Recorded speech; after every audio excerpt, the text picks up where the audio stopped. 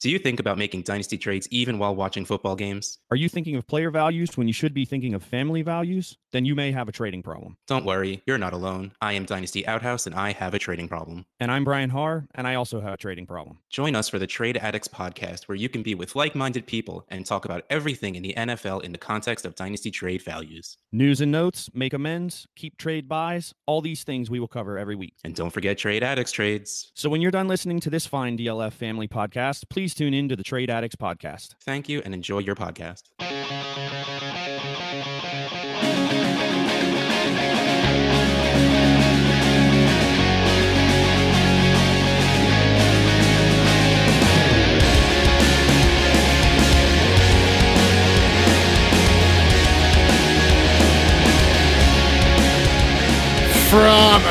I can't do it. I don't have the energy that John does. I'm just gonna say hi. I'm Stompy Sam Lane at FF Stompy, or Stompy the Bear as John likes to call me. And I'm here with my friend, Dr. Ethan Turner. How's it going, Ethan? Oh, it's going, man. You know, there's a pandemic. It's fine. Everyone is, I think, sick of hearing about it. And so things are opening back up. We'll see how that goes. It's fine. It's fine. I won't get political on this podcast, but please don't. Please don't. Oh my God. We don't want to lose everyone the first week. Yeah. Oh my God. We don't. This isn't even close to being done. Just you it ain't people over. You better settle in. It won't be over until 2021 at least. It ain't. But over. I mean, what's worse is like you have the Major League Baseball falling apart before our eyes. You have superstars in the NBA willing to sit out if they do decide to go with a tournament style at the Disney athletic place in Orlando. It's just hockey's going strong, so hockey's probably going to come out of this on top with everything. I think the UFC is going to be big too by the end of this. Yeah, probably. I think the UFC is going to end up winning this whole thing. I think their first big event is this weekend, actually, since coming back. So everybody just settle in. You're going to turn into UFC and hockey fans. You're going to like fighting. That's the good old American way. So that's right. Embrace it, I suppose. But anyway, there will be football. Can we just agree? Are we pretty sure there is going to be football? I am fairly certain with the amount of money involved that there will at least attempt to be football. I won't say that it will last the whole season or if it won't be affected in some way, but I can't imagine with all the money that goes into this, the NFL isn't going to just basically bull rush their way into it. Regardless of the I understand situation. Why you think that, but I mean, I'm not an immunologist. I'm not a virologist. So take what I have to say with a grain of salt. But specifically in 1918, the flu of 1918, the second wave was far larger than the first wave. And I know, obviously, over a century, our medical practices and our efficiency and our wins in medicine are far better.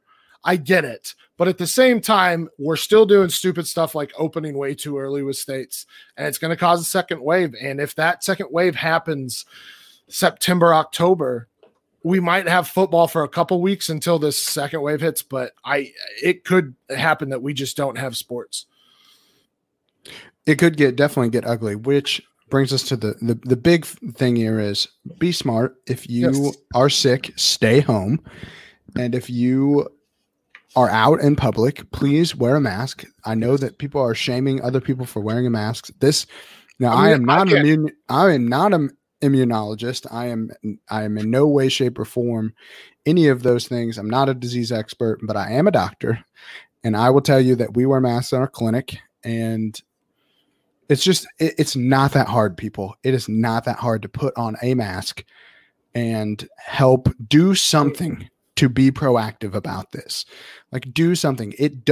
Put on the freaking masks. Mm-hmm. Like, it is not that hard. I'm not going to, this is going to set me off on a rant. I'm going to control it because I've already done it on Twitter. Just for God's sakes, the only person you should be listening to is Dr. Fauci. If there's only going to be one person you listen to, it better be Dr. Fauci. Other than that, nobody else has the authority that he does in this matter. Listen to Dr. Fauci. You'll be okay. I'm not going to go on a rant. I swear. Oh my God. Ethan, how dare you get me started here? I'm flustered. I apologize to everyone. Anyway, in the SuperFlex Super Show audience we're that healthy. I started this podcast with an absolute stompy tirade. We're healthy. Stay healthy. Take care of your people. Take care of everybody. That's a human thing to do. All right. So let's move on to fantasy football here. And we have a segment, our topic today, I guess, is called Anything You Can Do, I Can Do Better. And it was presented to us by our very own Ethan Turner, who, I mean, I guess I'll let you tell the background behind it. Yeah, so this is a new segment. I don't think we've ever done this segment. I just came up with it on the fly, which means we're going to test run it here. And every once in a while, I think of something that I want to talk about, and then I try to make a segment out of it because I feel like that's important. And for this segment, actually stemmed from a tweet I had last year, last offseason around this time. I tweeted out something along the lines of, you need to fade Dante Pettis because Deebo Samuel is here. He is coming, and he does everything that Dante Pettis does except much better. And that ended up being a true tweet. It ended up happening over the course of the year. We saw it happen right before our eyes. Dante Pettis had some hype at the beginning of the season. And as the season wore on, Deebo Samuel became the guy in San Francisco. And so I don't even think Dante Pettis was a guy. I don't even. Yeah, exactly. But the idea was he had the perception that he might be a guy. And what we're going to do here with this segment is basically look at either one, new players to new teams. So players that either through free agency or trades have changed teams, and who they are going, or rookies, and who they are going to be replacing, so that by the end of the year, it won't be a question of which guy is the guy. Maybe they're close in value right now, or maybe people are kind of questioning like, all right, who is actually the person we want out of this backfield or this wide receiver core? Who is the guy, and who is the guy that we need to be fading in drafts, either redraft or dynasty? Our goal is to find the people that we think are not only going to raise in value, but also who they're going to be replacing. So you are buying the dude that can do everything better than the other guy, and you're fading the dude that is about to get absolutely replaced because either they have similar skill sets, or it's just a matter of time before the talent wins out in these situations. So we're going to go through. We've got a few running backs, a few wide receivers, and a couple tight ends here that have switched teams that we think you need to be paying attention to. All right, so we'll start with our running backs here. I mean, there's obviously with this class, there are a few guys who were drafted that are going to usurp the incumbent. So I mean, we'll start probably with the most obvious one. I think Jonathan Taylor over Marlon Mack. I think the value changed right when Jonathan Taylor was drafted. So there's not really an argument here for Marlon Mack. Marlon Mack got better every year. He was productive for 2 years. But at the end of the day, Jonathan Taylor is better literally at everything. And I say that, I'll put a little bit of a caveat on there. Marlon Mack is actually a decent pass catcher. He did it in college. He just wasn't used that way with the Colts.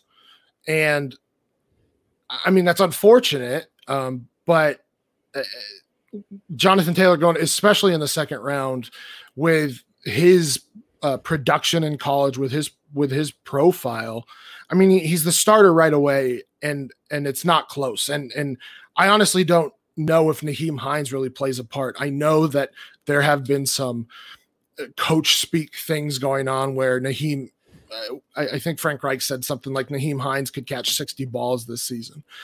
And okay, fine. But at the end of the day, you have an advantage if you have a guy who can be on the field for 3 downs, can catch the ball as well. Jonathan Taylor had his first 20 reception season, which is kind of a line to tell us if you're going to have success catching the ball in the NFL.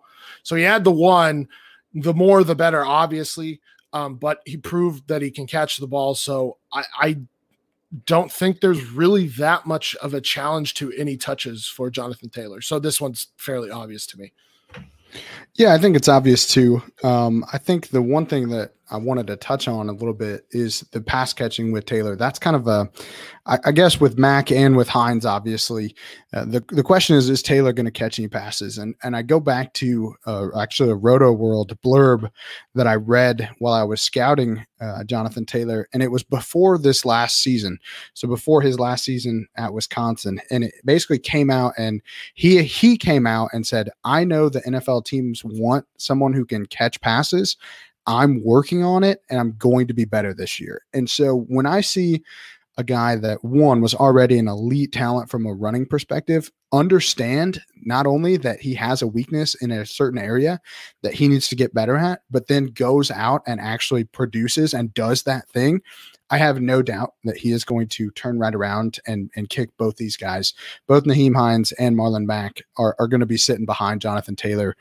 By the end of the season, I'm going to guess that he's taken at least 65 to 70% of the total touches out of that backfield.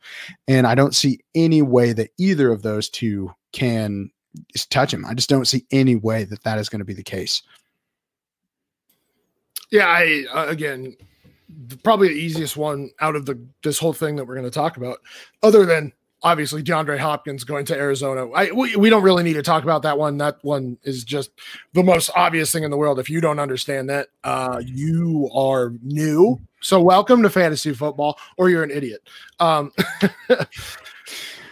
We're holding back no words. If you don't know about DeAndre Hopkins, you are an idiot. Yes, very, very. Or you're brand new to the sport, and I'll forgive you for that. And welcome again. We'll go to another rookie here, DeAndre Swift over Kerryon Johnson. I actually have some concern with this one. I do think DeAndre Swift is a fantastic running back, but I think Kerryon Johnson's extremely underrated. And the only reason that we would that value would really shift like that for me is because Kerryon Johnson is just injured all the time. And obviously they also drafted a running back in the second round.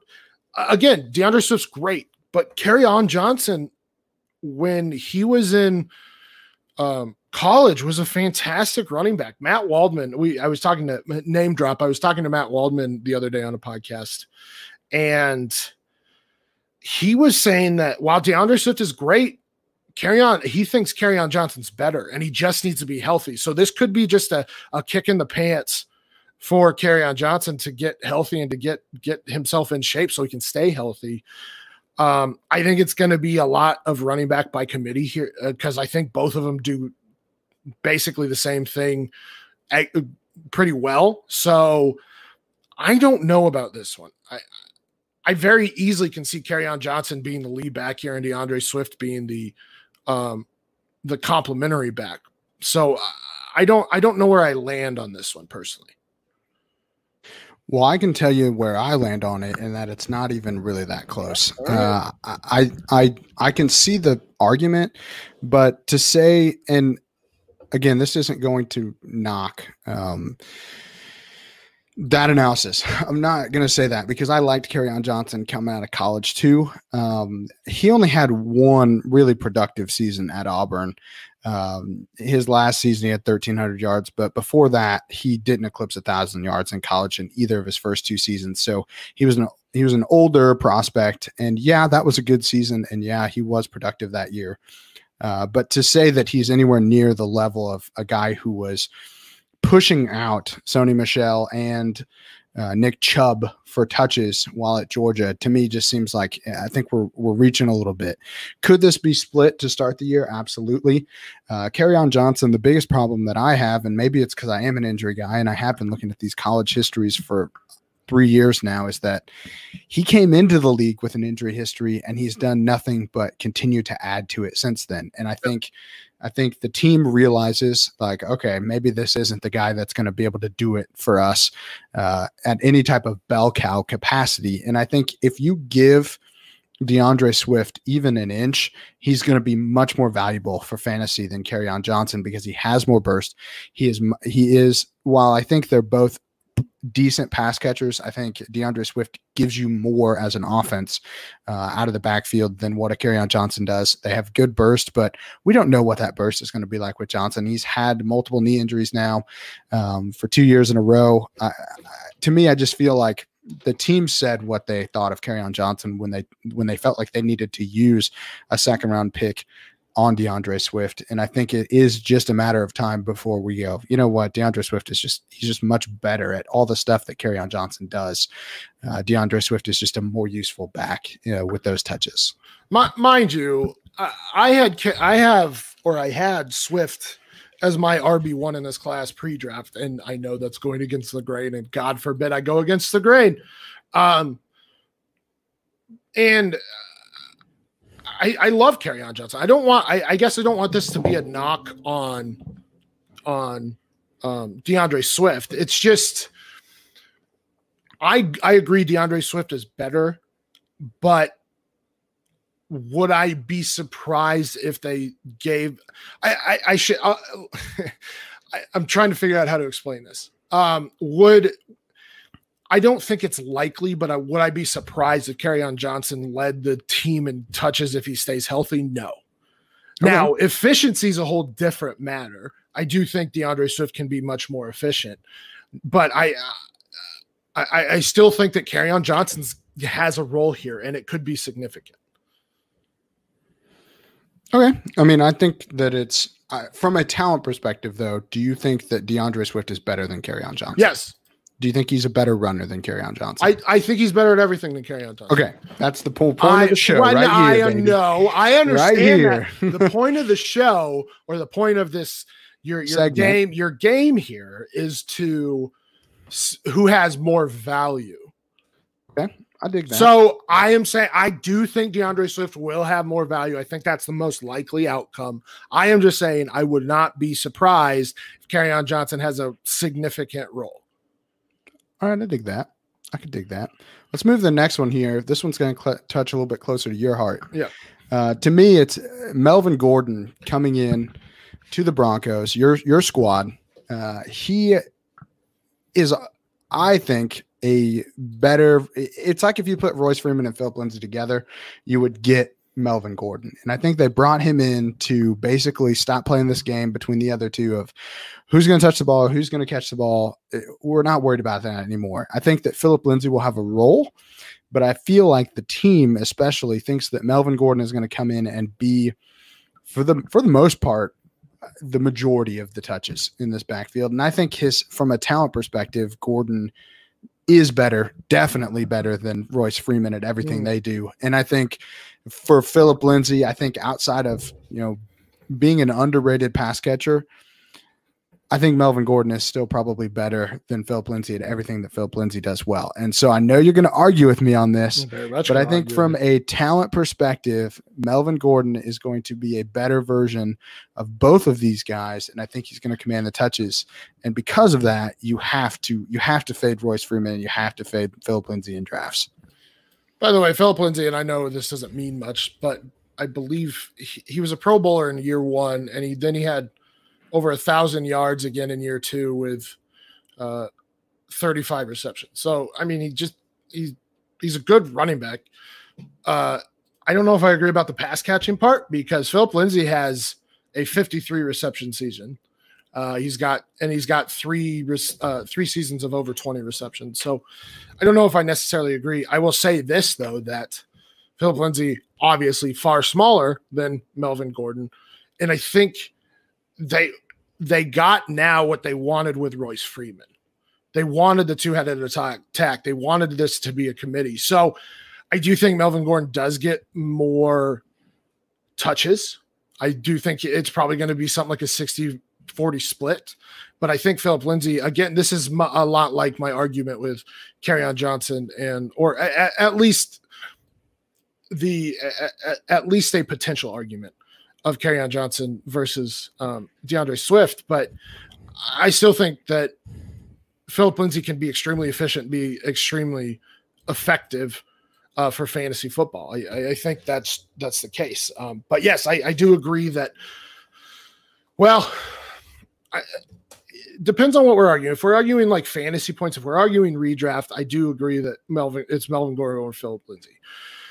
If we're talking about dynasty, that's where this gets a little dicey for me. Where Melvin Gordon is entering year 5. Year 5. 6. Year 6. How old is he?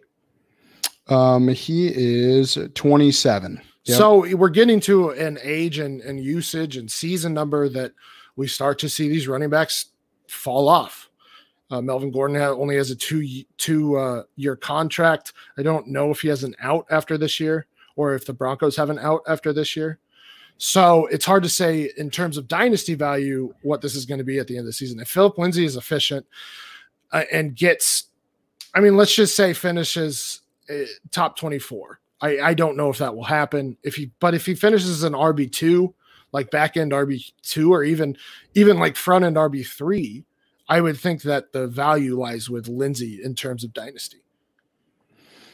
I think if you're going to bring age in, I definitely feel like you have a point from a dynasty perspective specifically. To me, while I think, again, Philip Lindsay is a little underrated for his pass catching ability, to say that Melvin Gordon can't be better than him is, I think we're just looking at two totally different prospects.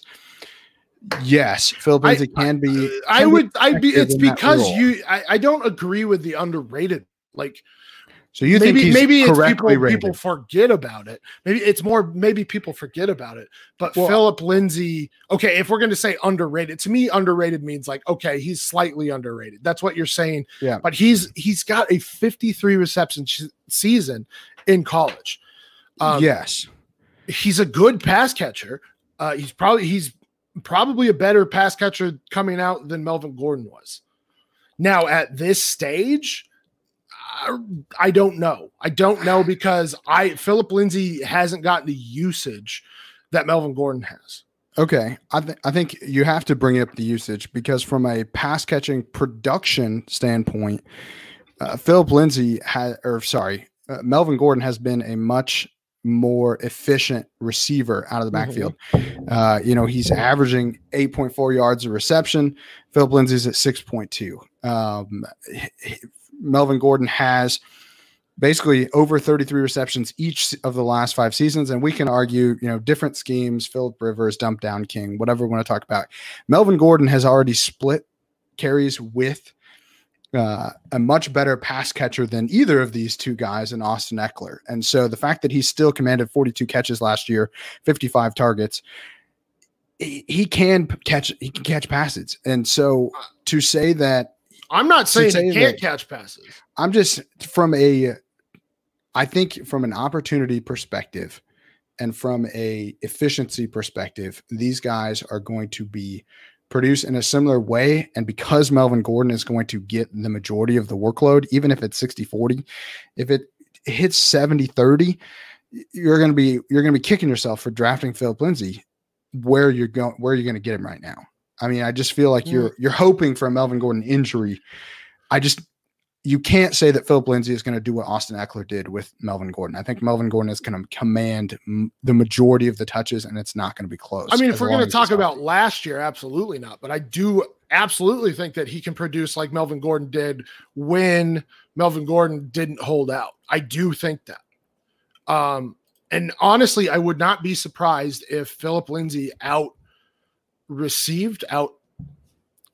more receptions, got more receptions, got more targets. Yeah, I don't know. He got more receptions by the end of the season. I do think it's going to be Melvin Gordon will get more work, but if Philip Lindsay has more receptions, I would not be surprised by that.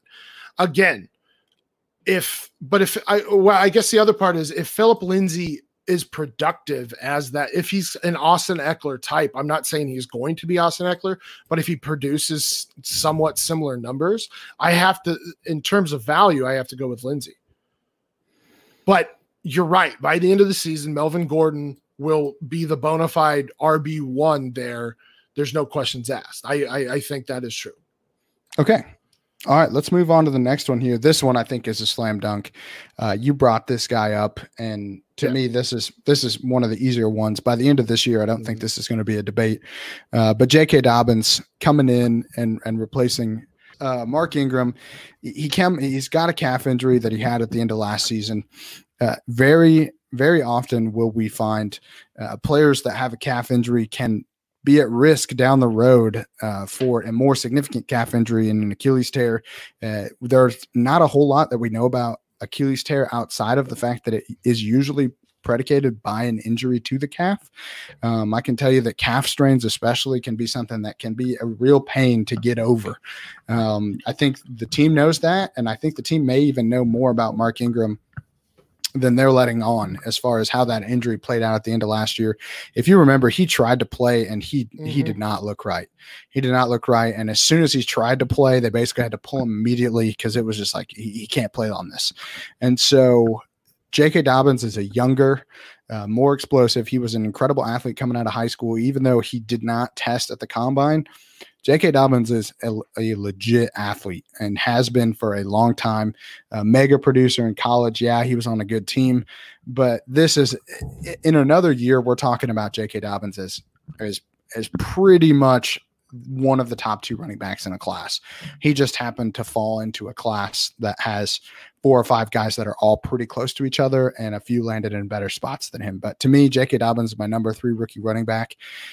And I think that part of the reason that is because I fully expect him, maybe not right at the beginning of this season, but by the end of this season, he is going to be an absolute workhorse.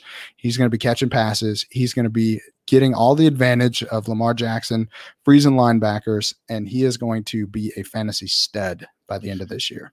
So J.K. Dobbins is just name dropping Matt Waldman's RB1. I think you can make an argument for three of them pre-draft. Either way, faster, stronger, quicker version of Mark Ingram, and bigger, by the way. Had 3 seasons of 20+ receptions in college, so we know he can catch the ball. Though I don't know how much that's actually going to play into this because Mark Ingram only had 29 targets last season. I don't think there's going to be much of a dump down. I think the way this offense is going to work is it's going to be largely run based, and then they'll take deep shots like they did last year. But yeah, so I mean, this situation kind of reminds me of the Browns in 2018 with Nick Chubb and Carlos Hyde, where Carlos Hyde was the starter starting out, but Nick Chubb just kept like hitting home run after home run. He would have like 1 to 3 carries. And I remember there was one game, it was like 3 carries, 99 yards and a touchdown. Yep. And it just got to a point where they traded Carlos Hyde because they're like, I mean, he's just holding us back at this point. Plus Carlos Hyde sucks. So this is a better version of Carlos Hyde over there in Baltimore with Ingram. I'm going to let Ethan's already talked about the injury. But Mark Ingram's 30 years old, and he's just not – I mean, he will get the touches, I suppose, but I view it as in like he's going to be the Gus Edwards for J.K. Dobbins' Mark Ingram, if that makes sense. So Gus Edwards had 33 carries last season. Mark Ingram had 202. So I think it'll be kind of like that, where J.K. Dobbins gets around 200 carries by the end of the season. Maybe he gets 30 targets. But I think that's how it's going to go is you'll see it probably pretty early on that J.K. Dobbins takes over the starting running back position there. And then he could end up being a league winner in terms of having late round value, because I'm sure that he's going to drop a little bit, especially in redraft. Because they see Mark Ingram ahead of him. They see Lamar Jackson taking 160 some odd carries. But I believe by the end of the season, he could end up being a league winner for you because he will have taken over that backfield. I have a question, and it's just because neither one of us brought up the name, and I know that it was somebody I don't care. I know it was somebody that I was bullish on last year in rookie drafts. But Justice Hill, what do you do with him? Is he a nobody? He's out. I mean, you just assume he's a lost asset. I mean, I know that somebody is listening to this like, well, they never talked about Justice Hill. What about him? So, I mean, what about him? What do you think? He's literally in the same role that he was last year. So, nothing. I don't think anything. He's kind of who is the guy that that a lot of people loved it. John loved him specifically. Kenneth Dixon. Jesus. Kenneth Dixon. That's who Justice Hill is. He's like, oh, well, maybe he'll have a shot this year. Now he's either injured, suspended, or he just isn't good.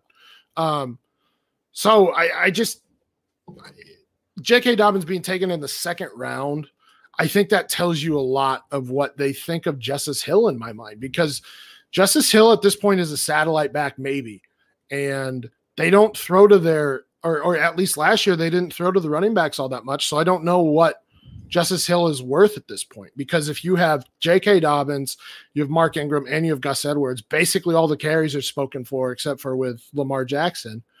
And most of the receptions are probably spoken for by J.K. Dobbins by the end of the season. So Justice Hill is, I think you have to give up on him at this point. Yeah, I think we're in lockstep here.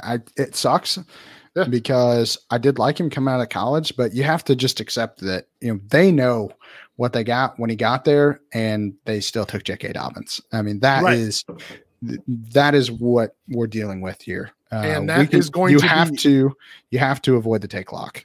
That is going to be a terrorizing backfield for probably the next 3 years.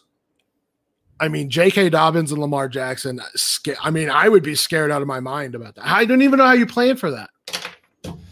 You hope that you have enough players that are fast enough to catch them, I guess. I don't know. Well, so here's the thing. J.K. Dobbins, this is his high school 40, 4.44 in high school. So high school. Yeah, he could slow down. I mean, he could slow down. Yeah, but he's built up. You're probably looking at a 4.40 guy with Lamar Jackson, who's like a 4.40 guy, and it's like I don't even know how you stop these guys. Not to mention, then you have Marquise Brown, Boykin, who's extremely fast. I'm just like, oh, well, this team is pure speed.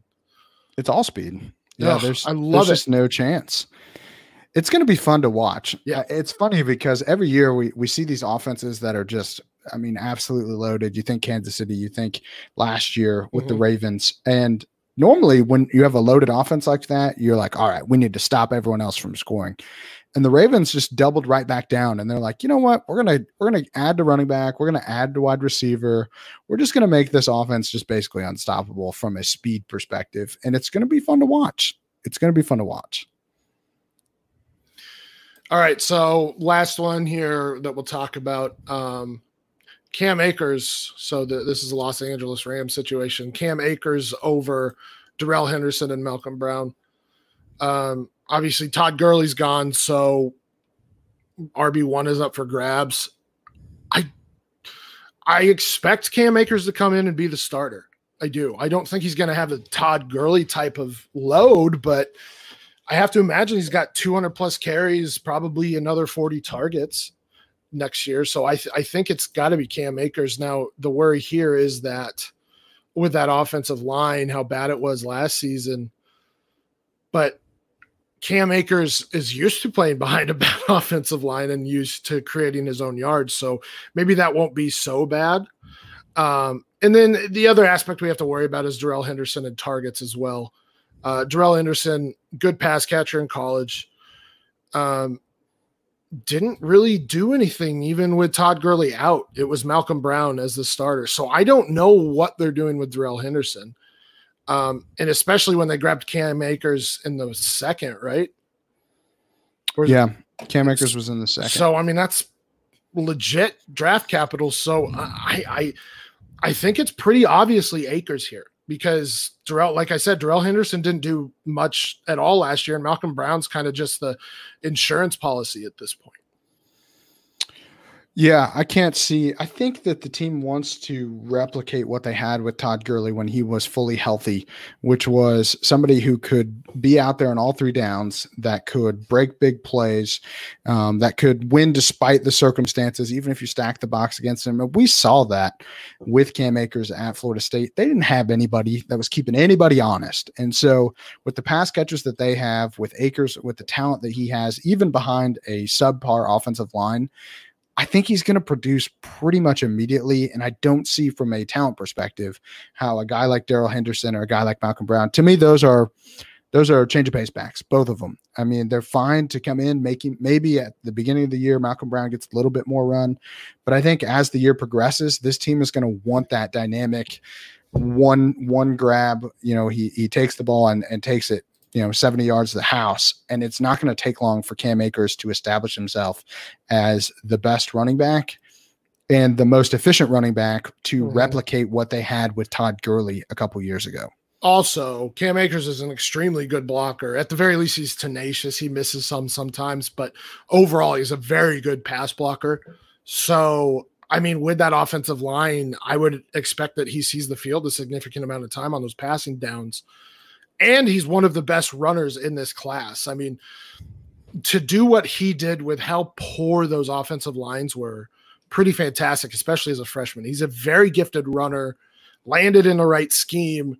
If you get some decent blocking, I mean, he's a great value, but maybe not in rookie drafts right now because he's still going at like 1.05.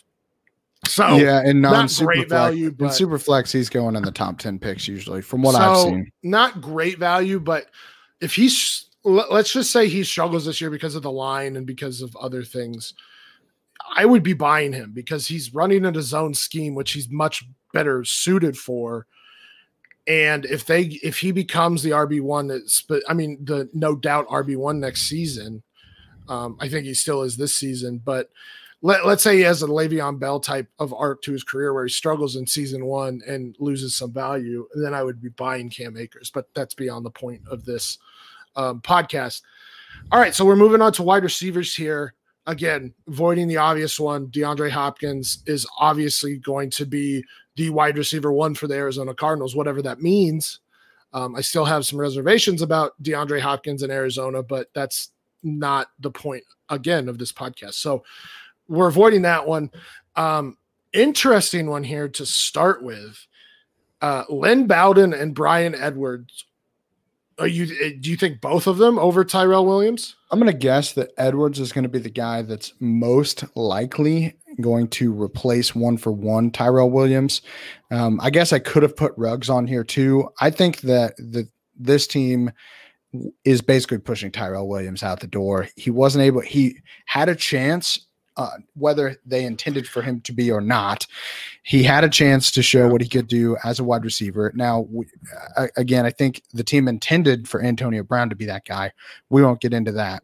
Tyrell Williams becomes the de facto number one, and he couldn't stay healthy. And while he did produce some good games for them, clearly the team wanted an overhaul on offense. They wanted guys that were playmakers that could do something with the ball that Tyrell Williams just wasn't able to give them. To me, I would say Brian Edwards is the most traditional wide receiver of these two. I'm not sure. They listed Bowden as a running back when they drafted him. And so I don't know what exactly their plan is for his role. He was a wide receiver, converted to running, converted a quarterback, and then basically worked as a wildcat quarterback and just ran the ball every time.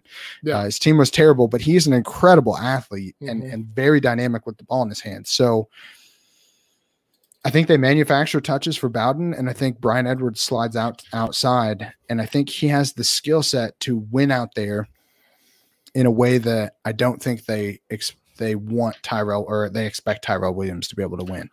I think this is probably the one that I'm the least confident in of all of these, but I think the combination of those two guys is going to make me fade Tyrell Williams pretty much entirely in drafts this year. I think we've seen Tyrell Williams be a decent top wide receiver for the San Diego Chargers. The San Diego Chargers back 3 years ago. But I think he's meant more for that over the top role. That's because that's where he's good.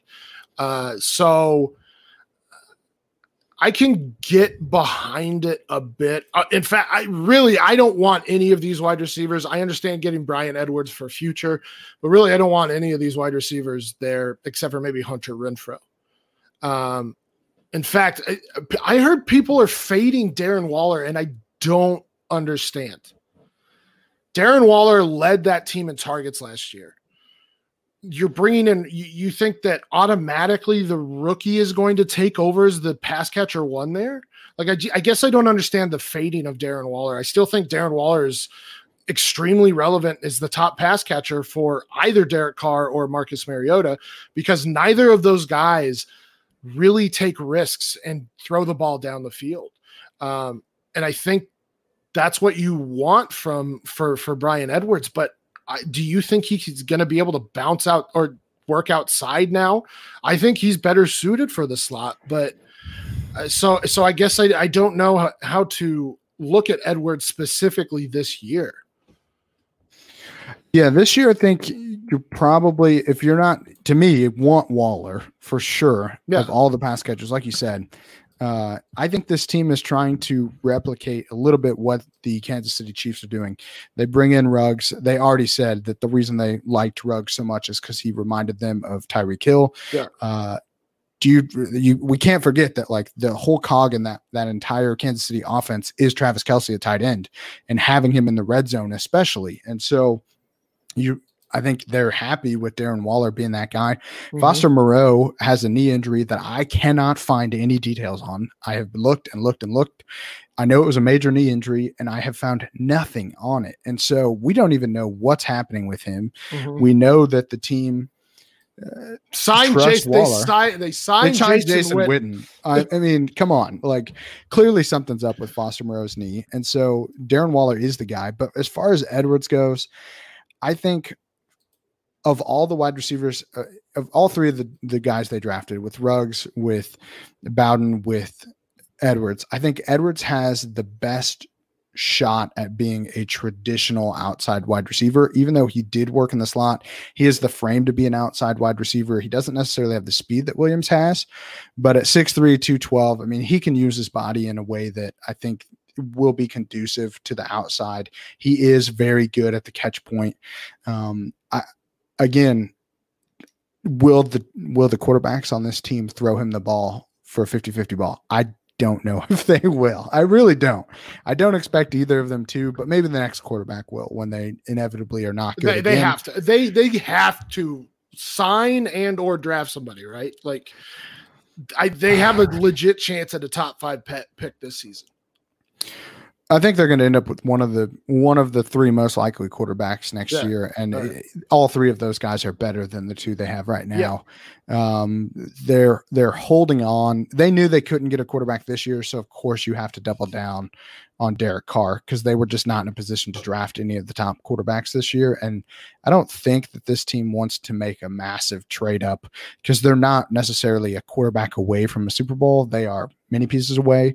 So I think they're going to plan on maybe being pretty bad. And if they absolutely need to, trade up from like 6 or 7 up as opposed to where they were this year in the draft. But I see over time, Bryan Edwards being the most prototypical wide receiver one. Mm-hmm. If I'm taking anybody, it's Ruggs, and it's usually in a best ball or Waller. You got to take Waller. Yeah, Waller is Waller and I think Hunter Renfrow are the two pass catchers that I would be even coming close to taking. I don't like this offense whatsoever. I don't like the team. This team is. I don't like the team. I just don't. Bad. I don't trust the coach. I'm sorry, John Gruden is like. There are people that love that guy, mm-hmm. and I just even when they signed him, I was like, I don't like this. I don't think this dude is the guy for this team, especially. I think he is trying to fake it until he makes it, and mm-hmm. I know he's made it before. And we can talk about the team. 10 years. I mean, 5 years ago, teams were drafting running backs in the first round, and now we've got 4 what I would consider first round talents going in the second. The league's changing. The league is changing. The teams that are good are doing things much, much differently than what the Raiders are doing. I think objectively, the first 2 drafts with Mike Mayock and John Gruden in charge of full drafts, they have made picks that I think overwhelmingly have been questioned by everyone. I mean, they're making picks that while I think they're trying to create a culture of winning and they're getting older guys, it's just, to me, I just don't feel like they don't get it. They're trying to build a team like it's the 80s or 90s and not like it's 2020. I agree with that. I just don't think that's going to work. I'm sorry. I just don't think that's going to work. If Josh Jacobs lands anywhere else, I love Josh Jacobs because he can catch the ball. You literally aren't using the thing that people loved about Josh Jacobs and his pass catching. You aren't doing it. I don't know what you're doing, John Gruden. So point is this offense is going to be bad. Darren Waller is probably the only true pass catcher that you can trust there. Hunter Renfrow, maybe. Brian Edwards, if you want to take a swing this year, I wouldn't. I think he'll be fine in Dynasty, but in terms of redraft, I'm just this year and maybe next year just going to be rough. I'll move on. Emmanuel Sanders over Traquan Smith. Yeah, this one is pretty obvious to me. Yeah, the wide receiver 2 spot has been open for a while on that team. They don't necessarily have a tight end that's of major consequence. It's kind of Michael Thomas and Kamara, and then that's it. So the team does throw quite a bit. Drew Brees is looking for a guy that I think he can just trust. I think he just wants somebody that he can trust. And so Emmanuel Sanders, while he is not the Emmanuel Sanders of the Broncos years, I think that he is a very serviceable wide receiver 2. And I think he's going to be open because Michael Thomas commands a significant amount of attention on his side of the field. I think Emmanuel Sanders is doomed for, a pretty sizable role in this offense as a pass catcher in the short and intermediate routes. And I think that he has enough volume to be a serviceable wide receiver 3 that could give you some wide receiver 2 weeks, which I don't think this team has had in any of the last couple seasons. I'm just going to say I don't care. I don't care. I don't. Like, it's Michael Thomas and Alvin Kamara, and then after that, I don't care. From Kamara, so obviously Michael Thomas led the league in targets. Kamara had 97 last season in 14 games. Next best was Jared Cook with 65. Ted Ginn had 56, and I don't like to do the vacated targets thing. Where Drew Brees is at in his career and the way the Saints have gone, they are emphasizing the run more and more. And I think that's going to be the case this year where, Drew Brees did throw for 559 times, maybe he threw 550 times last year. I apologize. He only threw the ball 378 times, but that was because he was hurt. Teddy Bridgewater had 196. But anyway, so they threw the ball 550 some odd times. I could see, I think they'll probably do something like that, 500 to 550 again. So I don't know how this gets distributed. Maybe Michael Thomas comes down a little bit and you get some going to Emmanuel Sanders because he's got lighter coverage, but ultimately maybe he'll give you some weeks where he is going to put up decent numbers, but overall, I just don't care. Emmanuel Sanders is at the end of his career, basically. Traquan Smith had a false start, and I don't think he's much of anything anymore. It's Kamara and Michael Thomas. Jared Cook was actually decent last year, and then after that, I don't want any part of anybody else. Yeah, I think that's fair. Let's move on to the next one here.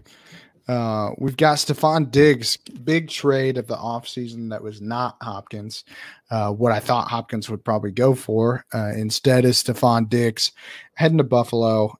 He's replacing what I would consider replacing John Brown as the wide receiver 1. I don't think there's really any question from a talent perspective. While I like John Brown, I don't think that we can expect John Brown to do what he did this season as, again, he was kind of the only guy in town catching passes. And so I think that with a team that does want to run the ball, with a quarterback that is not as accurate, he's getting better. I will say this. I was not a Josh Allen believer, but He's okay, getting a little bit better. All right, I'll let you finish your rant. Sorry, I didn't mean to interrupt. So Josh Allen does have a tendency to not always get you the best targets, but he does throw the ball down the field. And I think that's one thing that Stephon Diggs really could have benefited from, being used further down the field than what he was. I think that Diggs's personality is going to command he be peppered with targets in a way that other wide receiver ones across the league are. I think he was, while we can talk about wide receivers being prima donnas, Stephon Diggs, it's pretty obvious. Like, I think he would admit that he's a little bit vocal on the sidelines when he's not getting what he expects from a target and volume perspective. And I think that Stephon Diggs' personality is going to wear on a younger quarterback in Josh Allen in a way that it couldn't really do with Kirk Cousins. And I think he's going to command a significant number of targets, and he's going to demand the ball, and Josh Allen is going to probably force him the ball and shoot some rockets his way. And I think that that's going to turn out that it's going to hurt John Brown, because John Brown is not going to see the volume that he saw last year. He's not going to see the number of opportunities he saw last year. Stephon Diggs is just better, man. He's just a better wide receiver all around. And I think that it's going to be seen this year. And so if you have John Brown and you're expecting what you saw last year, I think you're going to be disappointed. I actually don't mind John Brown at the value he is right now, because, and especially in best ball, where he could end up being that over the top guy, and those big gainers. But so, yeah, I mean, this one's very obvious. Stephon Diggs is among the best, if not the best route runner in the game. Has been extremely efficient over his career. I think only had over 100 targets one time. But I don't love this entire situation. If you're expecting Stephon Diggs to somehow go from one of the most accurate QBs in the NFL to arguably the least accurate QB in the NFL, starting QB at the very least, with it to a team that doesn't, I mean, is more well balanced, but runs or is a run first team. I think they were 7th to last in terms of pass percentage last season. Because John Brown, I believe, had 115 targets. But let me check it real quick. And I know Cole Beasley had well over 100 targets as well. Yeah, sorry, John Brown had 115, and Cole Beasley also had over 100. After that, it falls off a cliff. I think Singletary is next in terms of number of targets, and it's not even close. So I don't know. No, sorry, it was Dawson Knox with 50 and Singletary at 41. The thing is, I don't know where you're pulling from. I agree that John Brown is affected. I agree that Cole Beasley is affected, but those guys are still probably going to get 50 plus targets. So really what I'm saying is Stephon Diggs probably maybe around 100 targets, less accurate targets. Well, the ADOT will be higher. They're still going to be less accurate. I don't love Stephon Diggs in Buffalo. I think he took a hit here. But yes, in terms of the game that we are playing, he will have more value than John Brown. He will take a lot from John Brown in this offense. I just don't love where this offense is, or what this offense is for Diggs. I think that, yeah, I see what you're saying. You're worried skill set wise, he's not going to fit in as well from a fantasy perspective. I don't think, you can be a great route runner, but if you're not getting targets that are catchable, it doesn't really matter how good. I don't think it's skill set, because Stephon Diggs will be able to adjust to those, and he'll be making catches that he didn't necessarily have to make in Minnesota. But he's still while he is making some of those catches, it's those other balls that aren't even close. Yeah. John, where he is still wide open. Yes. And he could get frustrated with that. Josh Allen is not an accurate thrower. Yes, he saw a 6% bump, which we don't see normally. But I think that had a lot to do with his pass catchers. I mean, let's be real. John Brown and Cole Beasley are very underrated and very good pass catchers.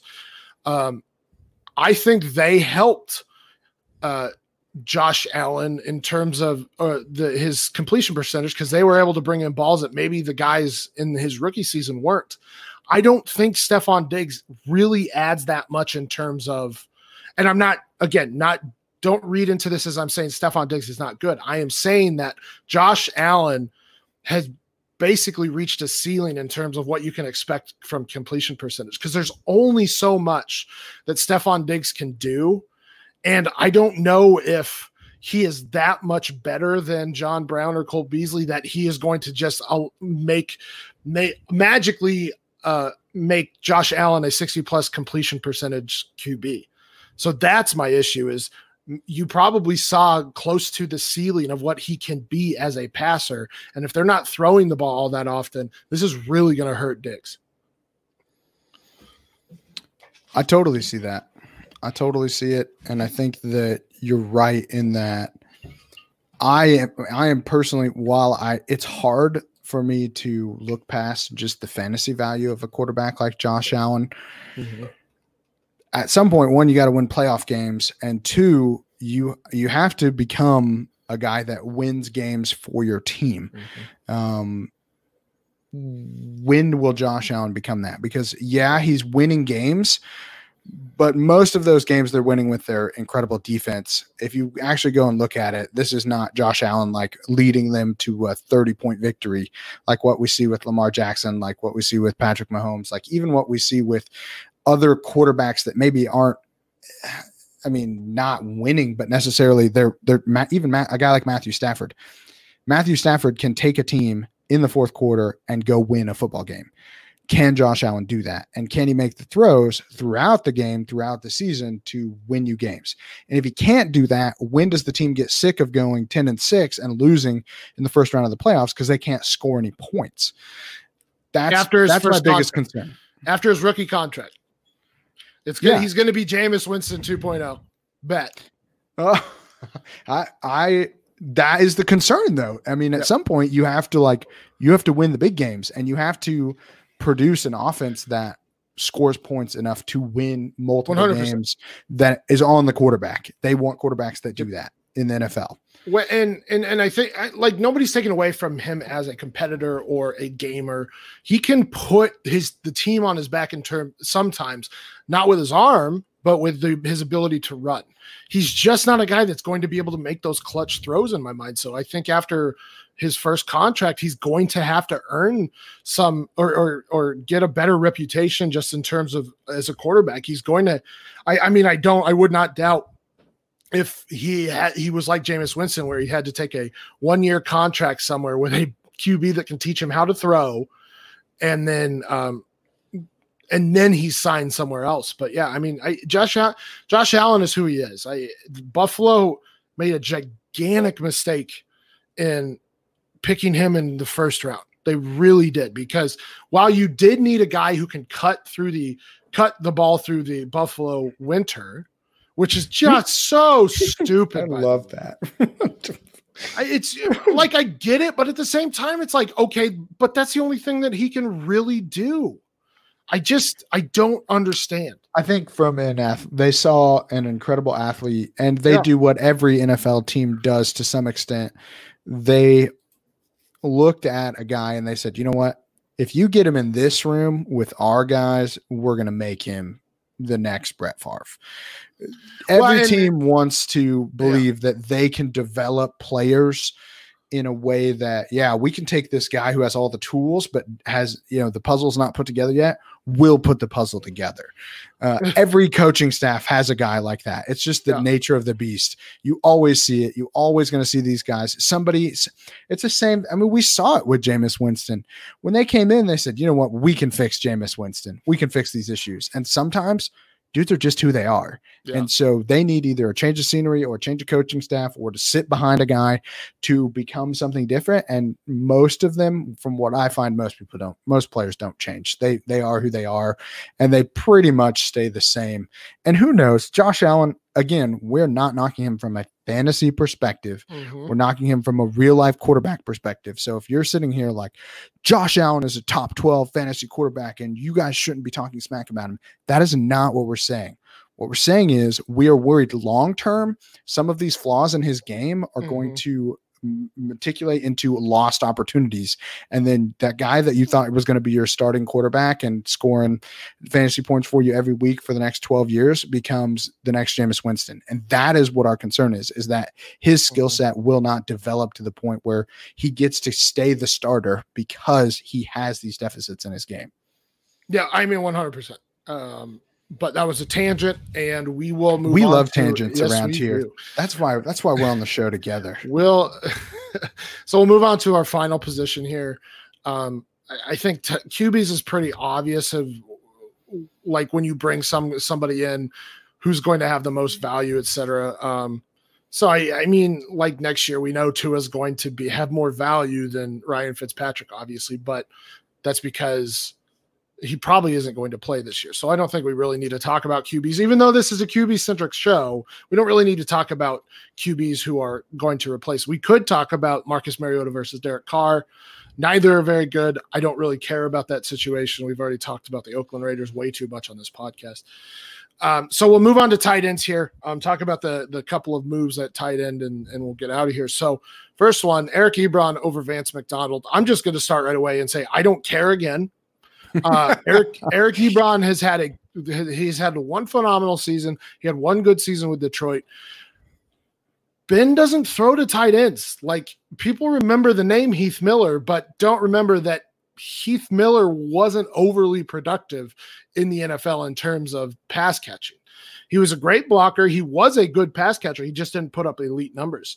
Plus you have Juju. Plus you have Deontay Johnson, plus you have James Conner, plus you have Anthony, what's his face? Who was the running back they just picked? Oh my God. Anthony McFarland? Yes, Anthony McFarland, who way overrated. He's kind of just a big bowling ball of a dude. So I just don't see Eric Ebron being all that relevant. He'll be more relevant than Vance McDonald, which is the point of this exercise, sure, but I just don't see him being overly relevant. So this is another one where I'm like, okay, still not taking Ebron anywhere. Yeah, I think that for me, it's more just the nature of the show topic, which is guys who came in who are replacing another guy that was already there. From a fantasy perspective, I don't necessarily love either of these guys, but I do think that Eric Ebron is a better version of Vance McDonald. They both have injury issues. I think they paid Ebron to hopefully catch some touchdowns from Ben, and they're going all in on Ben Roethlisberger being healthy, and I don't know if that's the best option from a medical perspective. I'm not drafting Ben anywhere. And so your arm's going to fall off and you're going to see his elbow pop and it's like, what just happened? Oh my God. So if we're assuming that Ben is limited in some capacity on deep throws, I think that's where you could see Ebron becoming a little bit more valuable in fantasy, just because maybe Ben has to change how he approaches the game. He can't be a gunslinger as much as he used to be before the injury.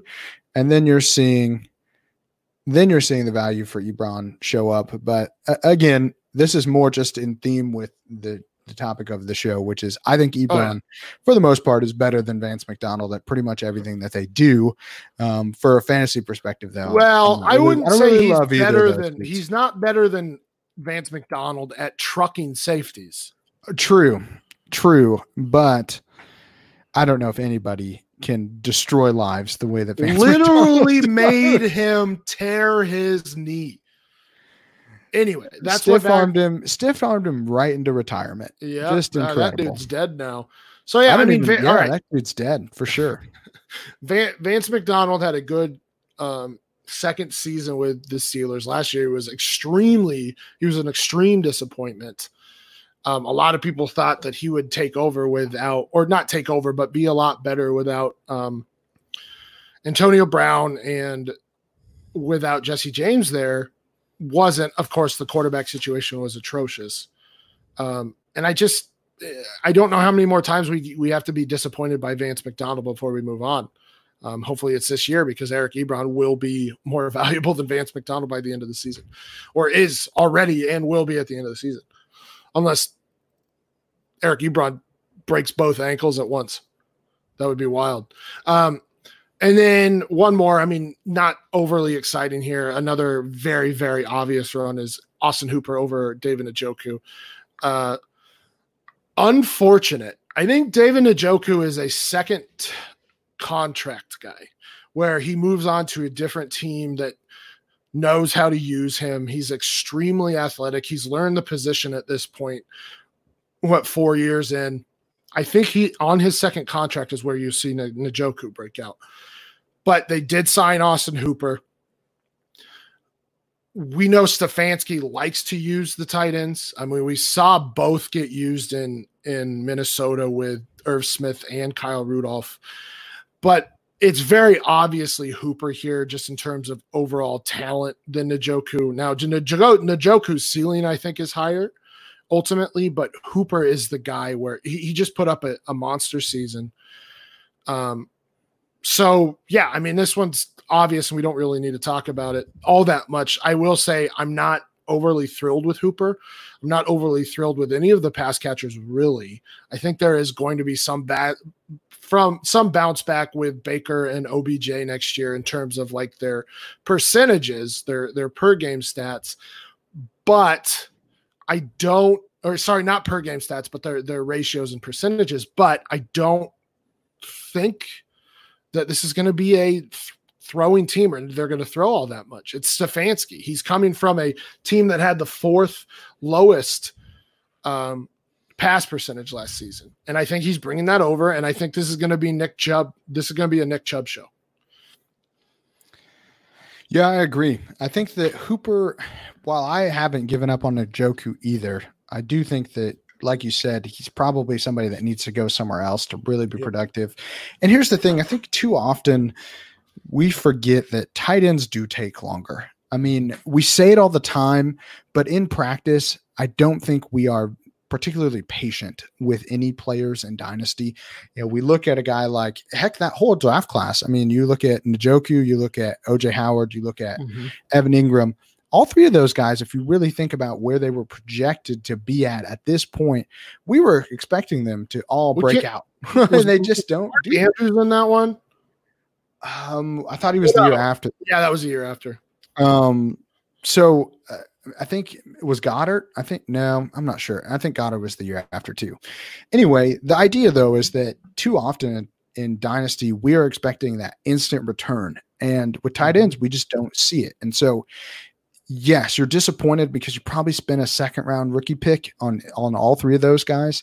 But with Njoku specifically, he was the most raw of the three. He was the dude that everybody said, this guy could be an absolute stud at the tight end position. From an athletic standpoint, he's a freak, but he has work that he needs to do. And so if you're looking at this and you're going, well, I'm over Njoku because he hasn't broken out yet, you're doing it wrong. You're absolutely doing it wrong. You should be looking at Njoku as a buying opportunity because, yeah, Hooper coming in, it hurts Njoku from a fantasy perspective. Hooper is right now a better, more consistent pass catcher than what Njoku has been in his career thus far. But to give up on a guy that had that much potential, that is at a position that typically does take longer to break out at, right before he maybe gets to move to a team that will use him more effectively, just seems like a negative play to me. It just seems like you're giving up too easily. That being said, I do think of these two, Hooper is probably the only one that is draftable right now in redraft, because I do think they're going to use him to some extent. And the threshold is very low to be a tight end one in fantasy. And so I think Hooper will end up being a tight end one, but I don't necessarily expect him to be the tight end one like what he was for weeks while he was in Atlanta. Yeah, I mean, like I said, and Njoku hadn't been playing football very long before he got drafted. So he's just an athletic freak, and he's learning the position. Unfortunately, he's had injuries. He's had the changing of the guard multiple times now. maybe he does learn some things with Stefanski and with Hooper that he can carry on to his second team. But not to mention, and Njoku is still extremely young for the position. He's only 23 years old. He's almost 24. And when he gets on his second contract, he'll be 24 going on 25. That's generally the breakout time age for tight ends. And again, we're talking about a guy, and he had a decent season last season, believe it or not, but we're talking about a guy who's still learning the position, hasn't been playing football as long as a lot of these guys. So he very easily could be a breakout in his second contract, especially because he's so young. So keep that in mind. But right now it's Austin Hooper, though I don't love his value currently. Austin Hooper will be the tight end one there. So that is anything you can do, I can do better. We will, I think, continue this after off or during the off season, after free agency and after drafts. It's a good look to understand who's been affected by the draft and by free agency. So we kind of have all of the situations here, and we went over them, and you now have an idea of the players that you should be picking up, even if you view them as having lower value than the existing players on that team. Yeah, I absolutely think that this is something that we can come back to every year. I hope that people liked it. If you liked it, please reach out to us. Let us know that you like.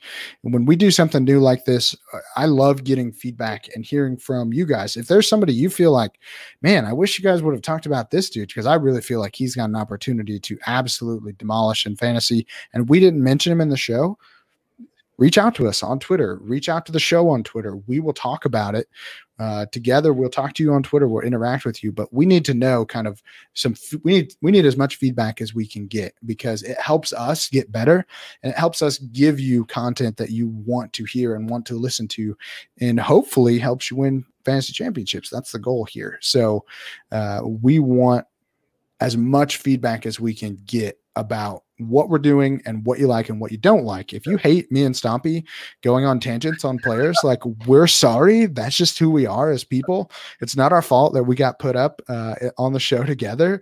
We're like we're two very similar personalities. So sometimes we get each other riled up, and then we start fighting and complaining. But, hey, listen, I held back today. I held back on the political side too. So be proud of me. I tried to get Stompy on a political rant, and we missed it. And so if you hate that, by all means, we're happy that you hate it. But if you love it when we and him go back and forth and we start arguing, let us know, because we don't know. We may not want to be on the same show if everybody hates it when we yell at each other.